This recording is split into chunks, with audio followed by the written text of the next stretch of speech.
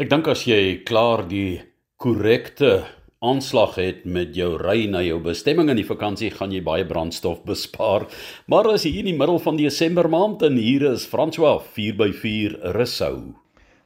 Dis lekker vakansietyd en ons ry lekker rond, alhoewel brandstof daarom duur is, maar die sal daarom al so 'n bietjie afgekom. En ons parkeer langs die see en ons geniet die strand en al die goede, maar nou moet 'n mens partymal maar versigtig wees. Willie Stadler het my vertel, hulle daar in die Oos-Kaap, daar in die Transkei omgewing, nou besluit hulle gaan vir die dag visvang, en hulle het 'n klomp vriende saam, 3 voertuie, en hulle ry lekker tot so by 'n riviermond, waar die nou in die see loop, en hulle parkeer daar, volgens hulle op 'n lekker veilige plek, en hulle vat hulle visgereedskap en hulle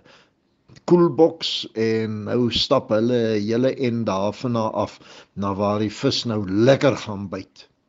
Maar hulle vang en hulle kuier lekker, en op die ou einde toe raak die son 'n bietjie warm, en hulle besluit maar, dis nou tyd dat hulle bietjie vroeër is wat hulle beplan het teruggaan. En toe hulle naby hulle voertuie kom, toe skrik hulle asem weg, want hulle het nie besef nie, dit is springgety, en toe kom die water 'n bietjie hoër op as gewoonlik. Toe hulle daar kom, toe spoel die water al rondom die voertuie. Een is nog net so, sy wiele is nog net klam, maar die ander een staan al vasgespoel daarso, en die ander ene is al dieper as kniediep in die water. As die brander so kom, dan slaan hulle dat die hele voertuig bewe. En as hulle 'n halfuur later gekom het, dan was daai voertuig weg, want wat gebeur is die brander slaan teen hom, en dan spoel hulle terug, dan spoel hy die sand by die wiele weg, dan spoel hy aan die see se kant later aan 'n diep gat, en voor jy jou kom kry, lê die voertuig op sy sy, dan spoel hy weer daai sand weg, en dan so rol hy hom al hoe nader see toe, en as jy dan nou bietjie later terugkom na al wat jy sien, daarso is die goed wat in die voertuig was, wat uitspoel op die kant. En ek beloof jou, as die seewater by daai voertuig was, wil jy hom nie weer terug hê nie, want al die elektriese toerusting is flinter, alle rekenaars is stikkend, alle relays is daarmee heen, die kontakte waar die drade, hulle slaan aan, of hulle roes, nee wat, jy kan hom maar net eenvoudig weggooi. Nou, toe is hulle daarom nou nog betyds,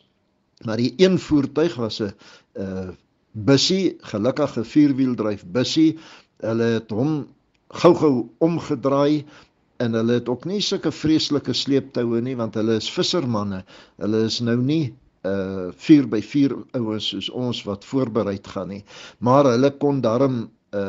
paar touwtjies praktiseer daarso, en hulle kon die een wat nou net liggies in die water is, kon hulle uitgetrek kry. En toe, daai ene wat toe nou al diep in die water is toe nou 'n groot probleem. Hulle het al 2 voertuie aan hom gesit, want nou moet jy onthou, hulle is op die sand, daar is nie behoorlike vasstrapplek nie, en hulle het nie kinetiese toue soos ons saam met ons ry nie, so hulle kan hom nie ruk nie. So toe het hulle nou gestaan, dan wag hulle tot die see omslaan. As die see omslaan, dan trek hulle, en dan kom hy so 'n half meter, en dan vat hulle weer 'n bietjie terug, en dan wag hulle, posisioneer die voertuie op 'n plek waar die sand nog hard is,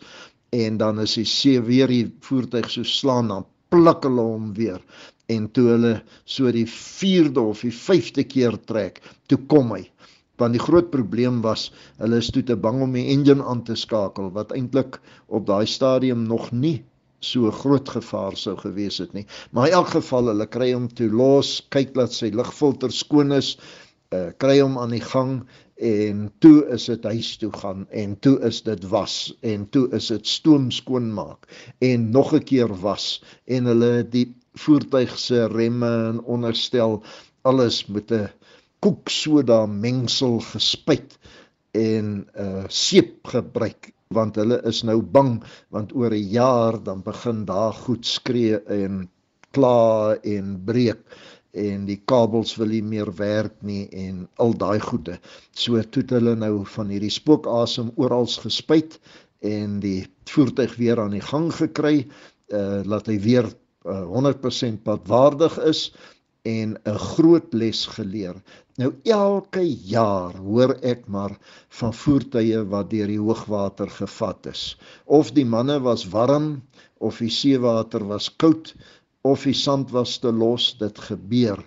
Veral die ouens wat hulle bote in die water laat, want ons ander manne mag ons nog glad nie meer op die strand ry nie. So die manne wat hulle bote in die water laat, is die manne wat die teespoed optel. Wees versigtig en probeer maar dat jy wegbly van die hoogwater af. Dit is baie skade as hy 'n voertuig vat, en dan is die versekering nie meer so baie lief vir jou nie. Hulle sê jy was nie op 'n openbare pad nie, en hulle probeer nalatigheid bewys en daai tipe ding.